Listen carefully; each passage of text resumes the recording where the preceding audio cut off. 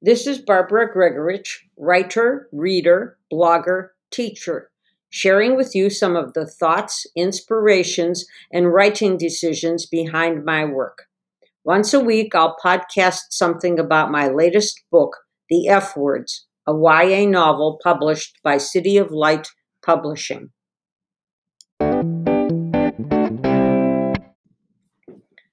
Once a story idea comes to me, I spend months, sometimes years, getting to know my characters. Their sex and age comes to me immediately when I conceive of the story, but their names don't. The names take a lot of thinking about.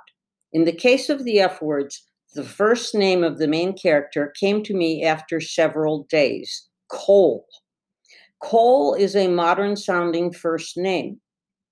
In the Middle Ages, it was a shortened form of Nicholas, which it can still be today. But it's also a shortened form of more modern sounding first names such as Colton and Coleman, and it has become a name in itself. So that part of it felt right. When I looked up Nicholas, I was reminded that it comes from the Greek and means victory of the people. That felt super right for my character, who, due to cause and effect, comes to fight for the people. Even though it often plays no role whatsoever in a novel, I do like to give my characters an ethnic background. In Cole's case, I decided that his forebears came from both Denmark and the Netherlands. Cole is tall, and people from Northern Europe are genetically taller than people from Southern Europe. Cole is also a cross-country runner. I don't remember if I thought of that before I realized he was tall or after I realized it. So then I slowly went through New Dictionary of American Family Names, looking for a last name for Cole. Eventually, I came across the name Renner, Renner, which sounded right. It's of Dutch origin, and here's the interesting part: it means one who carried messages on foot or horseback, a runner.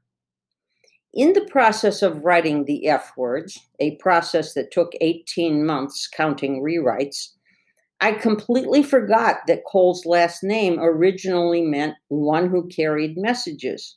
But carrying messages ends up being an important part of the plot.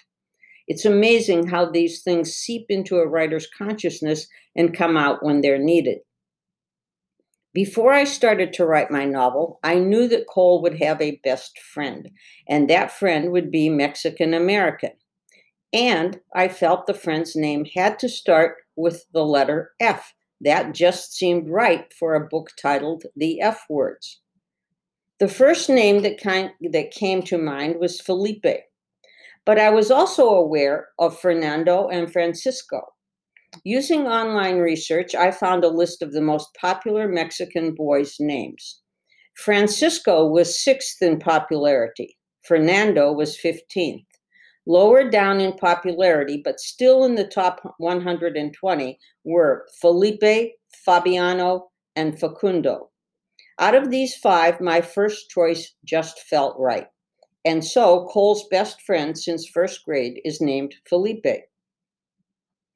I like the fact that Cole is a one-syllable name and Felipe is a three-syllable name.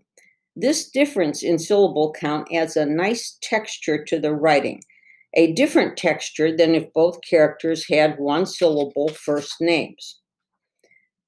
In a novel, it often pays to have three main characters rather than two.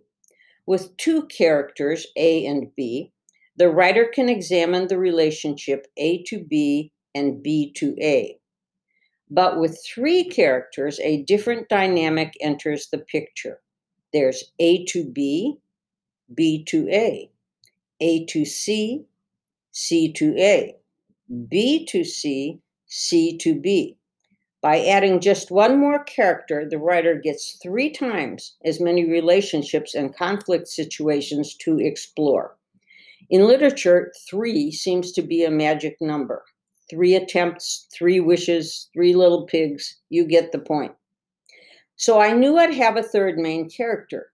I just didn't know what her name would be.